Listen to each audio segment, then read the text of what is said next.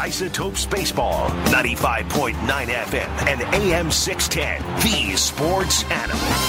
Albuquerque comes to bat. 1-1 the score with El Paso, bottom of the second inning.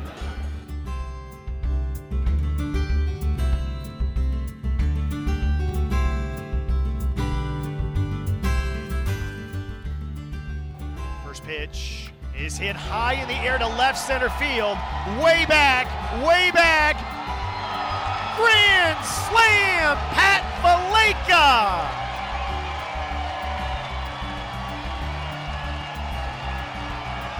(17-8) Albuquerque. That one's for you, Jeff Valaika. Happy Father's Day, Jeff. That one's for you. This is Watch the Media, and with us now from the great Rocky Mountains, the northern part of the Rocky Mountains, northwestern part of the Rocky Mountains, is Josh Suchan, who is the voice of the Albuquerque Isotopes, also the voice of the New Mexico women's basketball team, and writes books. He's a journalist and a little bit of everything, a Renaissance man, to be sure. Josh, welcome to the show. Thanks for having me on, John. It's always good to talk with you. It's good to chat with you as well. We did a little documentary film project together years ago, and known you since you, worked in the Bay Area. I want to say 20 years ago. Is that fair? Pretty close, huh? Yeah, pretty close now. I was at the Oakland Tribune from late 96 until early of 2007. And you covered you covered Major League Baseball. I know you covered both the Giants and the Athletics as a beat reporter. And we'll talk a little bit about that before we jump into the broadcasting part of it, because it's not unusual, Josh, now for journalists to work in radio, but kind of as a side job. It isn't that common for a trained journalist, if I can call you that, a trained journalist to make that big leap into day-to-day broadcasting, play-by-play. How did that happen and why? I'm doing now what I always wanted to do. If you had asked me at age 10, at age 12, at age 15, when I was in college, this is what I always wanted to do. These jobs are difficult to get, and I was not getting them. My first job out of college was with the Watertown Indians in the New York Penn League. That was short season ball. It's north of Syracuse, about an hour. And I loved it. I did play-by-play. I did about 100 other things, as you do when you work in the minor leagues. Season ends. It was only a summer job. I come home, and I'm looking for another job, and I'm trying to get a job in minor league baseball to continue on this path, and I couldn't find one. So I need to work. So I'm working at Chili's Bar and Grill on Hop Yard Road in Pleasanton in order to pay some bills. And I start just doing one story a week for the Oakland Tribune. That turns into two. That turns into a part-time job. That turns into a full-time job. And now it's 10 years later, and I'm still not doing what I really wanted to do. I enjoyed writing. I enjoyed newspapers. I knew the newspaper business was changing, not for the best. And I knew that I needed to, if I was going to make this switch, I needed to do it then. And I needed to be bold. And so I started once again applying for jobs in minor league baseball. And I was lucky enough that there was an opening with the Modesto Nuts, which was close enough to the Bay Area that the program director knew who I was. And even though I had not done radio in an extremely long time and had very little practice, because of my baseball knowledge, he was willing to take a chance on me to get the job. And I will be forever grateful to him. Before we go completely into the conversation about broadcast, I want to stay with that journalism thing for just a minute here now. And what is it about being a writer, a reporter, and a writer, and an assembler of information to turn it around in the written word that helps you as an oral communicator? That's a really good question. And if you don't mind, I'm going to name drop. Not at all. I was in spring training. It was 93. I'm out there, and I happened to run into Jerry Coleman, the great Jerry Coleman. And not knowing any better, I just walked up to him and introduced myself and told him that I go to school at San Diego State, and I work for the newspaper on campus, but what I really want to do is get into broadcasting, and I'm not quite sure how I can make this transition. And I asked if he had any advice for me. Really, I just wanted to meet Jerry Coleman. And there he was. And Jerry said to me, that what I was doing in print was going to help me in broadcasting because words are the most effective tool that we have, whether you are writing or talking. And he said, you keep writing because as you gain confidence in your speaking voice, that's going to take time. And then when the confidence in your speaking voice reaches that level, your brain will already be ready based on the practice that you have had writing, formulating sentences, deciding where to put words, how to change words. And he was absolutely right. And although there's a part of me that kind of wishes that I had done broadcasting from day one and had not done 10 years of newspapers, I'm really glad that I did. It's a unique path, but I really do think that 10 years taught me so much about interviewing, sources, research, writing on deadline, communicating, vocabulary, painting pictures, all of those kind of things I think made me better. That's interesting because Jerry Coleman is a guy the late Jerry Coleman, who broadcast for a long, long time, but he was a big league baseball player. He was not a guy trained as a writer or trained as a broadcaster. He was in World War II, and he was a big league baseball. He was a hero in World War II, a big league baseball player, really beloved by almost everybody who was ever around him in baseball. But he's not a guy who was trained as a wordsmith and giving you that kind of advice. And I wrote down a couple of those notes, and it's all the kinds of things we'd like all of our students to understand as well. It's amazing. Yeah, and the thing about Jerry is, for a lot of people, he was known just as much for the mistakes that he made on the air. They were called Colemanisms. Yeah. And so I love the idea that he put a value on these words, even though he might be just as much known for his work in World War II and being a Major League Baseball player, but also making a bunch of mistakes on the air. Again, most people loved the guy, and the fans in San Diego adored him. And I don't know how long he was. He was a San Francisco guy, actually, and played his big league career on the East Coast, and then made it as a big-time broadcaster in San Diego. Yeah, it's interesting. Yeah. Anyway, so that's a good way to sort of transition into this sort of battle, this search, this drive toward becoming a Major League Baseball announcer. Because you're not only battling people you're competing with people to get a big league job, not only with those who are trained, as you are, who've done the Modesto Nuts, as you have, and the Watertown Indians, as you have, but also the former big league players who are getting jobs, and more and more in the last 20 years getting play-by-play jobs as well.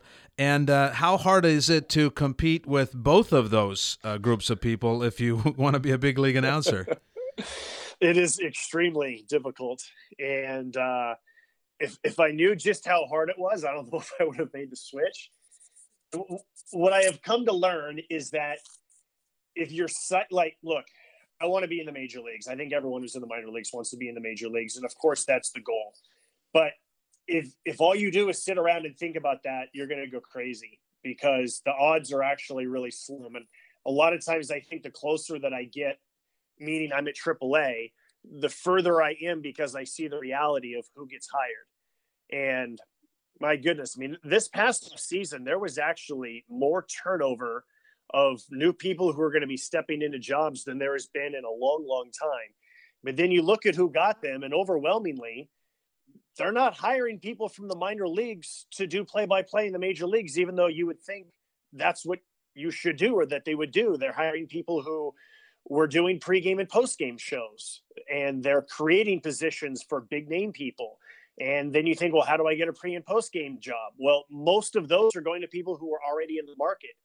I mean, I have a huge list I'm not going to bore you with, where I chart every job that comes open and who ends up getting it and what their background is. And overwhelmingly, I tell people all the time, the minor leagues is good for getting reps, and you better really like it because it's not exactly this sure path to the major leagues.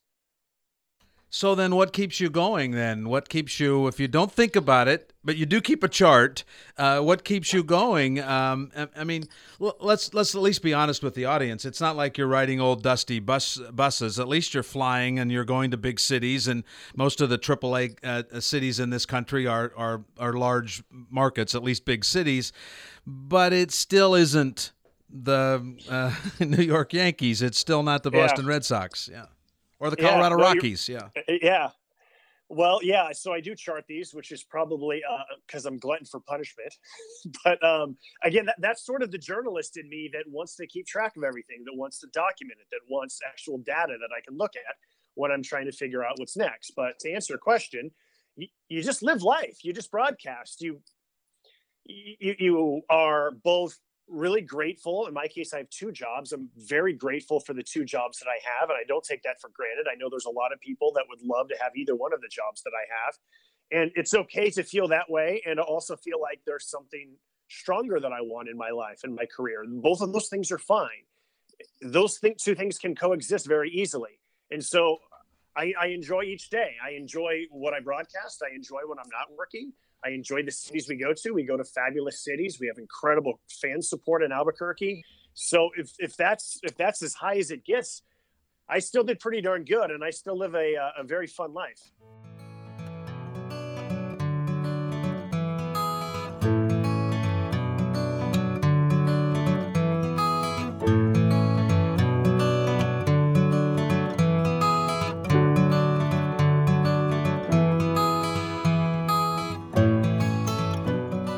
The 1-0. And that one's hit high in the air to center field. Going back is Coleman on the warning track, climbing the hill, spinning at the hill, jumping at the hill, misses. The ball rolls down the hill. Gibson on his way to third. Gibson's going to be waved around home. They're going for the inside the park. Here's the throw. He is safe at home. Derek Gibson inside the park, home run. And the Isotopes lead it 2-1.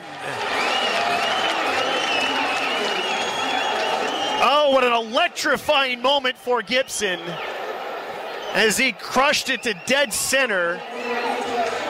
And with his speed, he's always thinking triple, and then Tim Doherty aggressively sending him around third.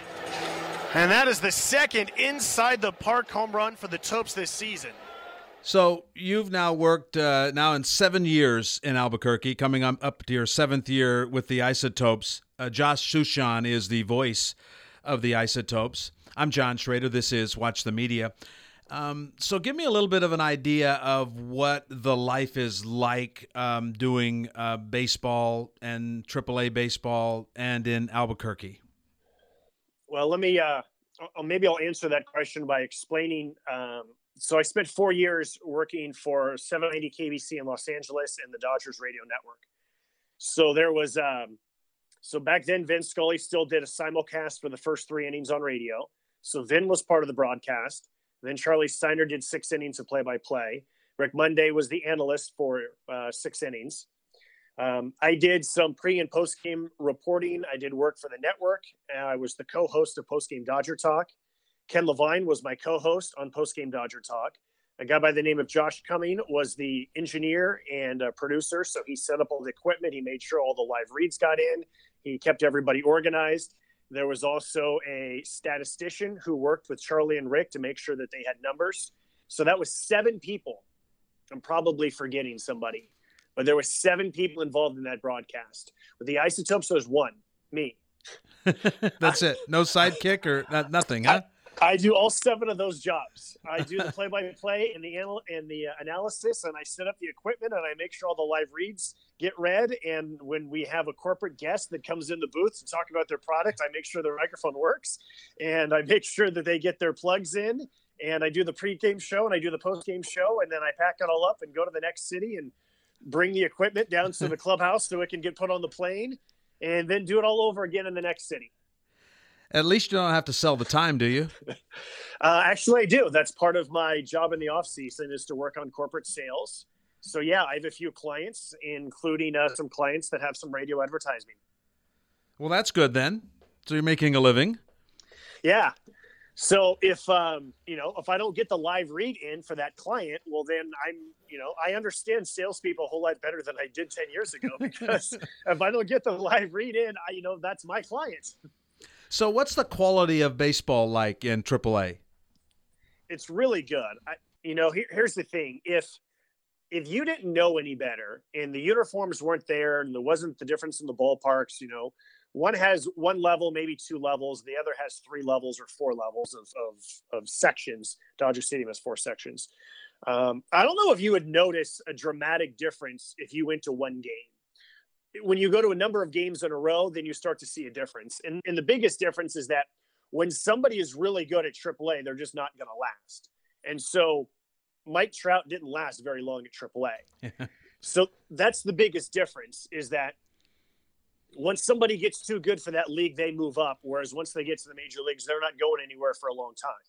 So that's probably the biggest difference. But, the other difference is that in the major leagues, and this is obvious, in the major leagues, it's all about winning. And in the minor leagues, it's about making yourself better in player development. And so the decisions that get made in minor league baseball games are not always geared toward winning.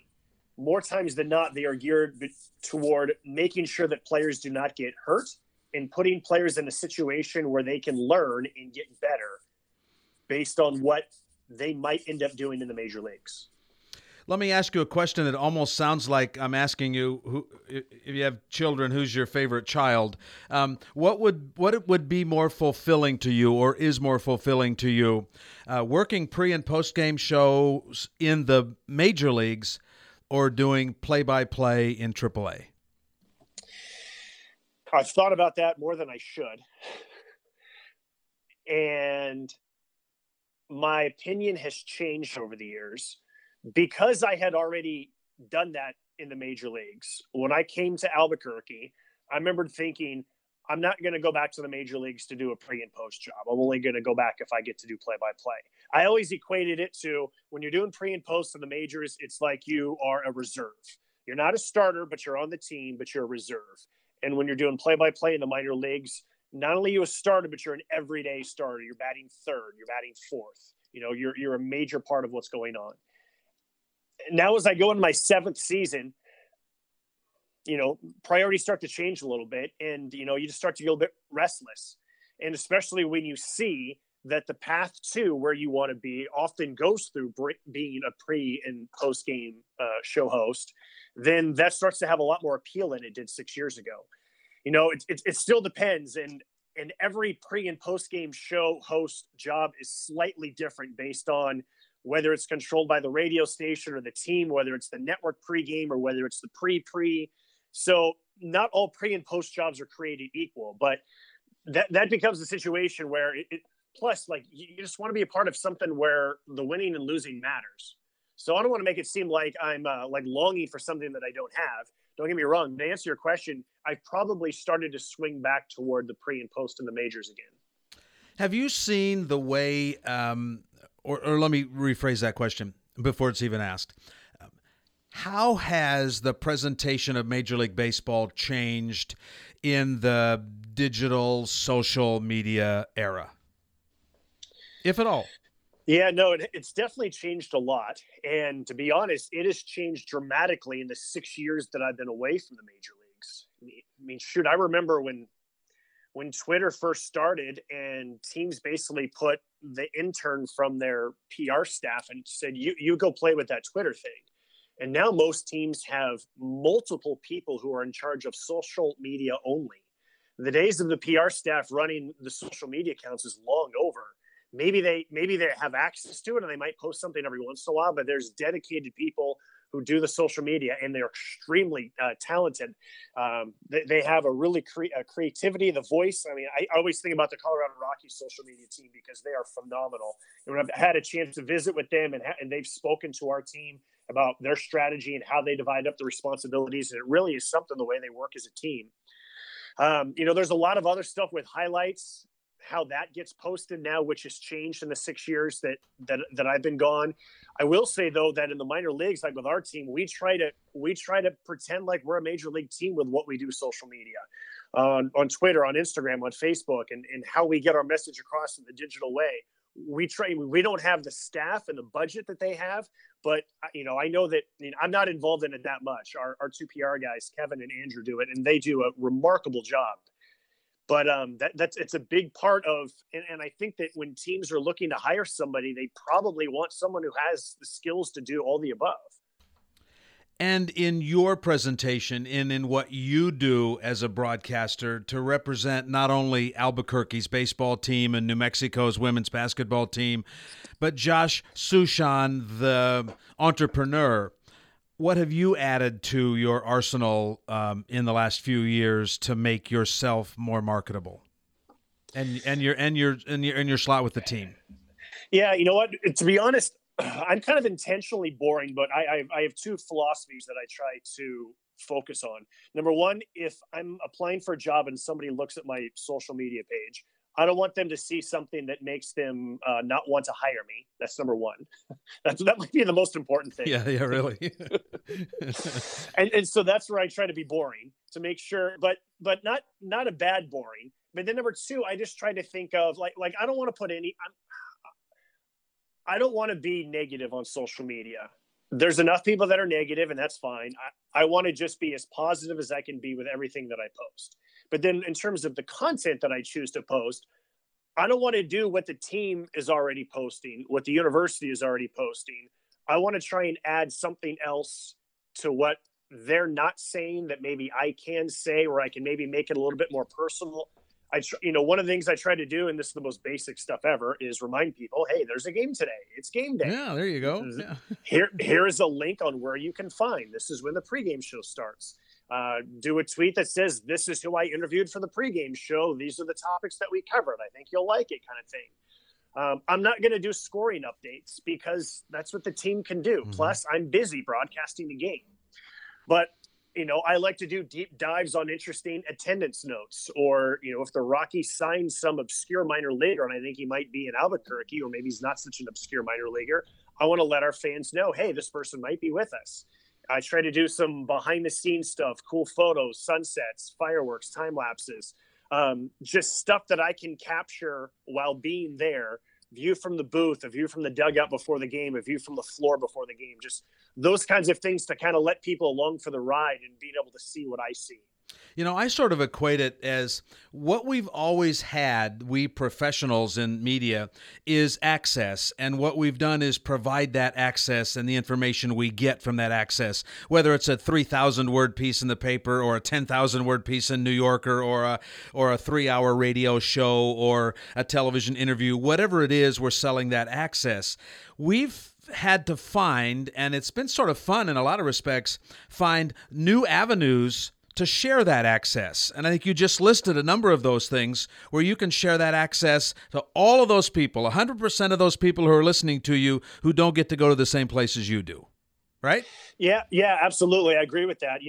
One of the things that we're taught when we're doing radio play-by-play is pretend like there's a person sitting next to you who's blind. They can hear everything, but they can't see anything. And you're trying to describe in vivid detail what it is that they can't see. And I try to take that philosophy with me when I'm broadcasting a game on the radio. And what I also try to do with my social media is try to make people, whether here or whether it's social media, I want people to feel like they're there, whether they're listening from their phone, whether they're listening from their car, whether they're watching on a computer screen that they've connected to their TV. I want them to feel like they're there, and I want them to want to be there so that they want to go to a game still. I mean, we're still salespeople. We're still, we want people to care about the team, to care about the players, to hopefully buy a ticket, to come out, to buy a hat. But you want to sell the experience, and the experience that you're selling, it has changed. Sometimes it's just, hey, this is the photo of the team hopping off the bus and they're heading in, and look at the look of determination on their face, and here we go. Or it's, hey, remember that home run that I described yesterday that went about 500 feet? Well, I'm standing in the location of where that ball landed, and this is a photo back toward home plate of where that ball landed to help people visualize what it was that we're that we're describing. That is the kind of stuff I think that sort of separates the storytellers from just the other folks, is finding those things, the things that come to your head as a storyteller, as a journalist, as a reporter, that come to your mind that you can share with the audience rather than just a selfie and standing in front of the stadium.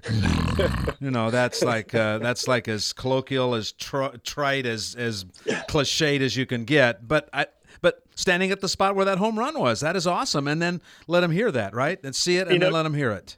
Yeah, for sure. And again, that's where the journalist in me comes out. I remember the Giants played the Yankees in an interleague series. This would have been 2002, the year after Bonds had set the single season home run record. And he hit one halfway up the third deck at Yankee Stadium. And I remember leaving my seat in the press box and going up there to interview the fan who got the ball, just to get the "I can't believe that a baseball landed up here and that I got it" quote for my story. And so the lesson from that is something that I take into, I want to stand here. I've done that a couple of times. I remember Jamie Romack hit one, and I stood in the exact place where the ball landed. I looked at the video and took a picture of it. I remember showing it to Jamie and posting it on social media. Like, this is where the ball landed. Or here's a picture of the scoreboard. You see, this was also in Salt Lake. You see the B and B's. That's where Jock Peterson's home run landed. It hit that B. So that people, maybe and do like two photos where it's like, okay, here's the wide shot and then here's the zoom in. That's where the ball landed. That is awesome.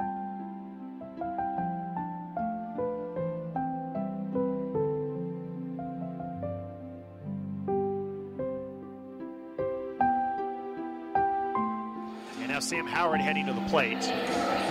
Well, we've told this story before about Sam Howard, but it's always fun. Sam Howard is a left-handed pitcher. He bats right-handed, he golfs right-handed, he does everything else left-handed. And the reason why he bats right-handed is because he has an older brother who batted left-handed, and his dad would put a baseball down on the tee, and while older brother is on the left side, so Sam grabbed the right side of the plate. He's looking to bunt. He takes the first pitch a little outside for ball one. And Sam's idea was, well, if older brother's on the other side, I'm going to be on the right side, swing away. And so he learned how to swing the bat right-handed, and then he took up golf, plays a lot of golf with his dad, with his older brother. Everything else he does left-handed.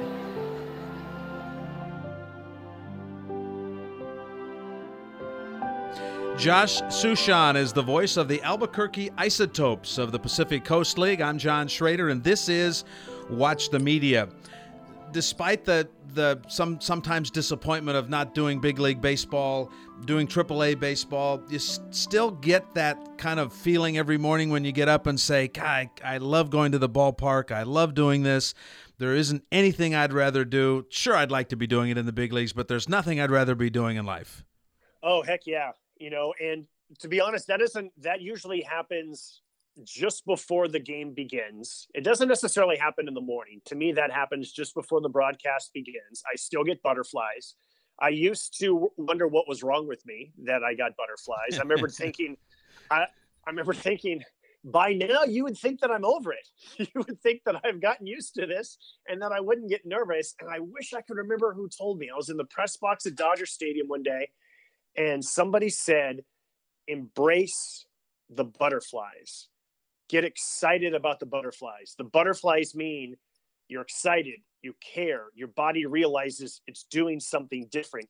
That's energy that it's bringing to you because your body knows you're about to do something. So instead of thinking, oh no, why do I butterflies? Do it the exact opposite. Think, oh yes, heck yeah. Those are my friends. My friends, the butterflies, are here with me, and they're going to make sure that I have a good call today. And then the ninth inning of a tie game, when every pitch could make the difference and there's a chance for a walk-off. I mean, those are the moments that never get old. And those are the best ever moments. And those are the moments that somewhere in the back of your head, the little voice is saying, get the call right, get the call right. Make sure it goes over the fence first. Make sure you know exactly who's in right field when it happens. All of those things, right? You know, 99.9999% you got it all right, but there's one little thing in there that says, get it right, dude, get it right. Don't scream too loud. In fact, don't scream. Mm-hmm. Be dramatic. Shut up. Know when to shut up. Give yourself these little pauses. Don't get so high-pitched with your delirium that you lose sight of what's going on. Just a little pause between words or between sentences makes such a difference. And then shut up and let the crowd tell the story. Yeah, don't get in the way, right? You're there just to kind of give them the pieces that they can't get, and don't get in the way of the moment. Yeah. Yeah. Hey, what is this? What is the podcasting game that you play now, and what has that done for you? And give us a little bit of an idea of what you're doing with that. Well, as you mentioned, I've done some books, and books are challenging, and it's a long time from when you start researching a book until the time that you publish it. and they are exhausting. And so I've done 3 of those. And because, like you've mentioned, I'm still going to always consider myself a journalist. I consider myself a content creator. I guess that's kind of a buzzword in our industry now. Anyways, look, every game I do a 5-minute interview with somebody for the pregame show. And sometimes it's pulling teeth to get 5 minutes. And other times it's a struggle to tell a compelling story within 5 minutes. And I know that this really came to my mind last year. We had a pitcher on our team by the name of David Holman. And David is the son of former Major Leaguer Brian Holman, who pitched in the big leagues, mostly known for his time with the Expos and the Mariners. He was part of him and Randy Johnson were traded for Mark Langston back in the late 80s. Anyways, David nearly died twice. He fell off a ski lift at about age 8 and somehow lived. And then as they were examining him, they realized that he had a tumor in his brain and they couldn't get it out because it was still too small. They basically had to wait a couple of years before he could have brain surgery to get this tumor out. And I remember thinking, like, this is an incredible story. I want to talk to him about it, but how in the world do you tell that story in 5 minutes? Right? You don't. Yeah. You don't tell that story in 5 minutes. And so I started to think, okay, I want to have something else. I want to be able to scratch the itch, even though I'm busy enough. I want to talk to people, and I don't want to just talk X's and O's. I don't want to talk about, hey, so tell me about the grip on your curveball. Although I recorded one earlier today with somebody, and we were actually talking about how Sandy Koufax and him were talking about the grip of a curveball. Now that's a fun topic, right? And so be able to go off the field stuff, I think, is sometimes just as interesting. Trying to humanize athletes. I did one with a guy who used to be the backup dancer and lead choreographer for MC Hammer, and now he is the running backs coach at San Jose. What's your name? University. Alonzo Carter. What is your current job, and how long have you held it? I am the current running back coach and recruiting coordinator at San Jose State University. This would be my 3rd season coming up. What is your connection to the legendary rapper MC Hammer? I'm his former background dancer. I was the lead posse member. I was with him 5 years, and it was a great experience. You might be wondering, how on earth does somebody go from dancer and choreographer for MC Hammer to a coach at a Division I university and the recruiting coordinator? Well, you're in for a treat, because today on this edition of Life Around the Seams, we meet with a very unique individual, someone who I've known for a long time. First time I'm seeing him in about 20 years or so. It is the real Coach Carter. Alonzo Carter is our guest. Next on Life Around the Seams.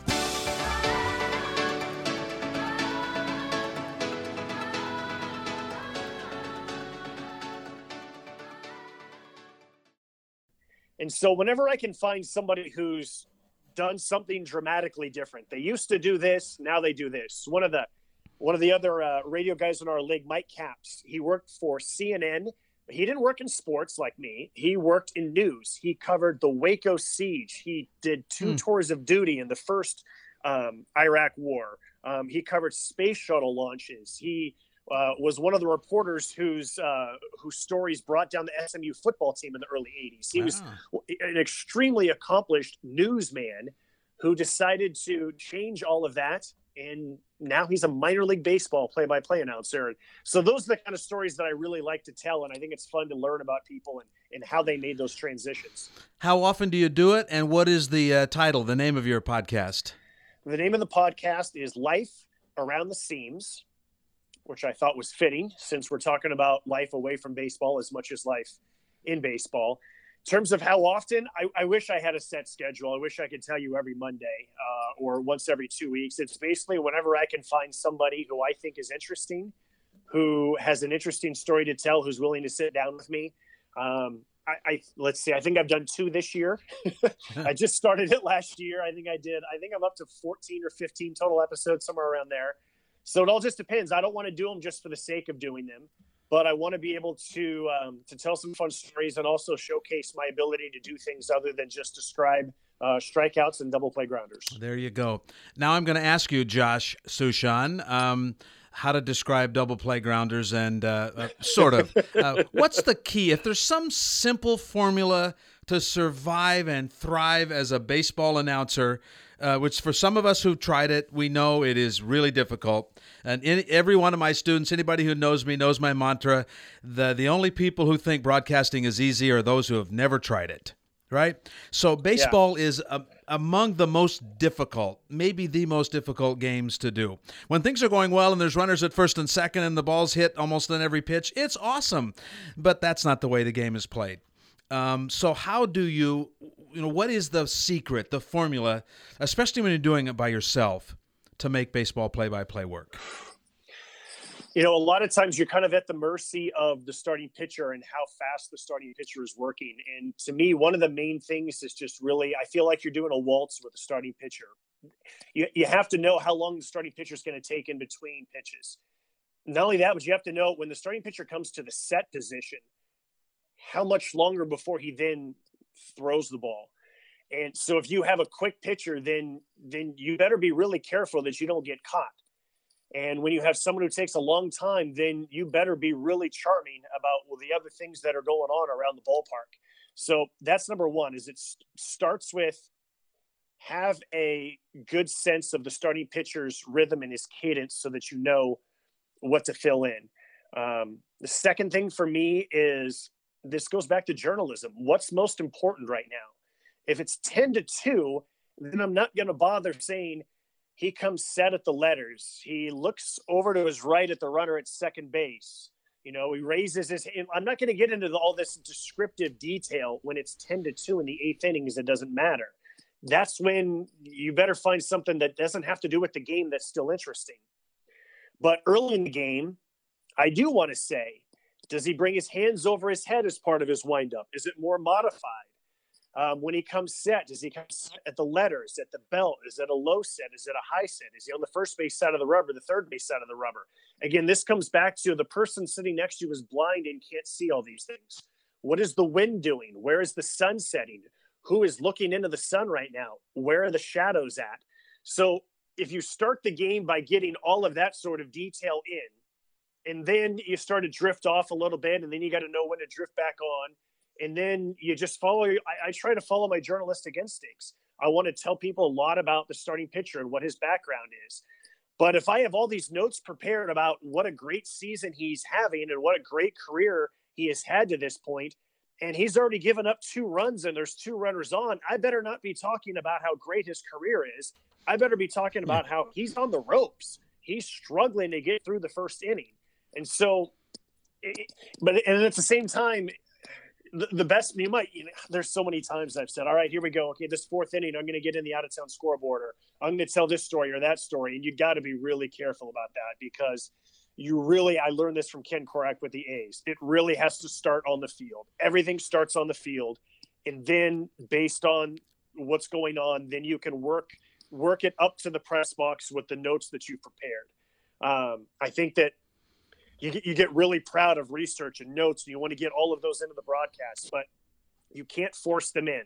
Just start with what's on the field, and then, as appropriate, bring it up to the press box with your prepared notes. Great. How do you handle the downtime and travel? Because we know that the more you do this, the more the downtime and the travel get to be sort of a I don't know if a burden is the right word, but certainly they can be. So how do you handle those things? Find things that don't have to do with baseball and sports. Read books that have anything to do with sports. Listen to podcasts that don't have anything to do with sports. Go out into the city and find something to do that doesn't have to do with sports. Yesterday here in Boise, I went to the zoo. It's not a great zoo, but it was kind of a cool zoo. Gave me something to do that didn't have to do with sports. When I was in Nashville, rented a car and I drove to the Jack Daniel's distillery because I always wanted to see that.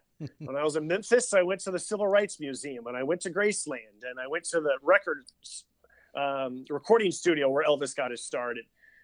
I try to find things to do in every city that have nothing to do with sports. That, I try to be a tourist as much as I can. And that's my sanity. If I just sit in the hotel room all day, that's going to be really boring. I need to go find something to do and explore that city. And that's my salvation. Okay, as we wrap this up, 2 quick questions. What is the best part about your job and your life as a broadcaster? I think a lot of it is, to me, the minor leagues are about 2 types of players. It is the hot shot up-and-coming prospect, and you're curious, is this person as good as the hype, and just how good can this person be in the major leagues? And then the other one is someone who's been in the majors and is trying to get back there. Do they still have it left?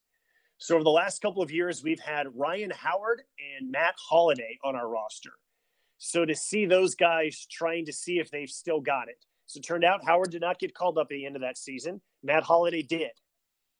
The next wave of prospects. When I watched Trevor Story on TV for the Rockies, and I think I got to see him with the Isotopes, and I got to know him. I got to watch him. I got to see him get better.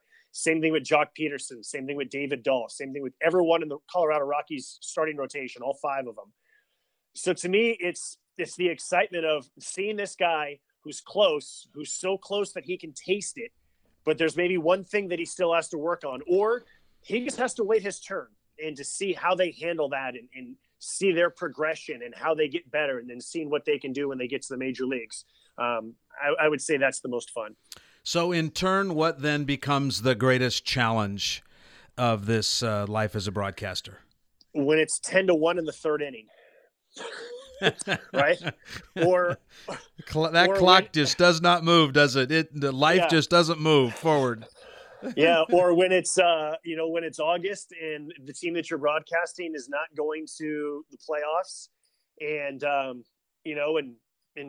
you just look at the roster and you go, okay, there's just not a lot of storylines left, and trying to find an interesting storyline and still trying to keep your same positive energy, your same research. It's to me, it's more mentally exhausting than physically exhausting. I mean, all I do is I talk, right? I mean, planes take us everywhere and buses, and that's not that difficult. You get used to it after a while. It's the mental side of it's 2:00 and the game starts in 5 hours. And for the last 130 days, I've researched the starting pitcher, and now I got to do it again. And I got to research these guys in the bullpen, and I got to research, it's just never ending. And so just the mental grind of not taking a day off in your prep, because when you're solo, you can't. If you've got an analyst, then you can just yuck it up and talk about whatever and banter back and forth. But when you're solo, you have to be able to bring stories. That one day you don't do it is the one day you get burned, right? That is the fear. That is the fear in the back of your head always, isn't it? Yeah, it absolutely is. That's a scary feeling when it's the 3rd or 4th inning and you're kind of like, what have I got to talk about between pitches? That is an uncomfortable feeling. So let me make sure that I don't have that uncomfortable feeling. Well, Josh, thanks a million for the time. I appreciate it. This has been fun. Great catching up with you. Absolutely. This flew by. Thanks for inviting me. Oh, you're welcome. And best of luck. And I hope that chart you keep has your name at the top of it one of these days, and I'll be anxious to see that, okay? I hope so, too. Enjoy Europe. I wish that you were going at a different time and not when the Topes are going to be in Omaha this season, but we'll have to get together soon. Yes, I hope so. Thanks. All right. Josh Suchan is the voice of the Albuquerque Isotopes and also the New Mexico women's basketball team. He's been with us today on Watch the Media. I'm John Schrader.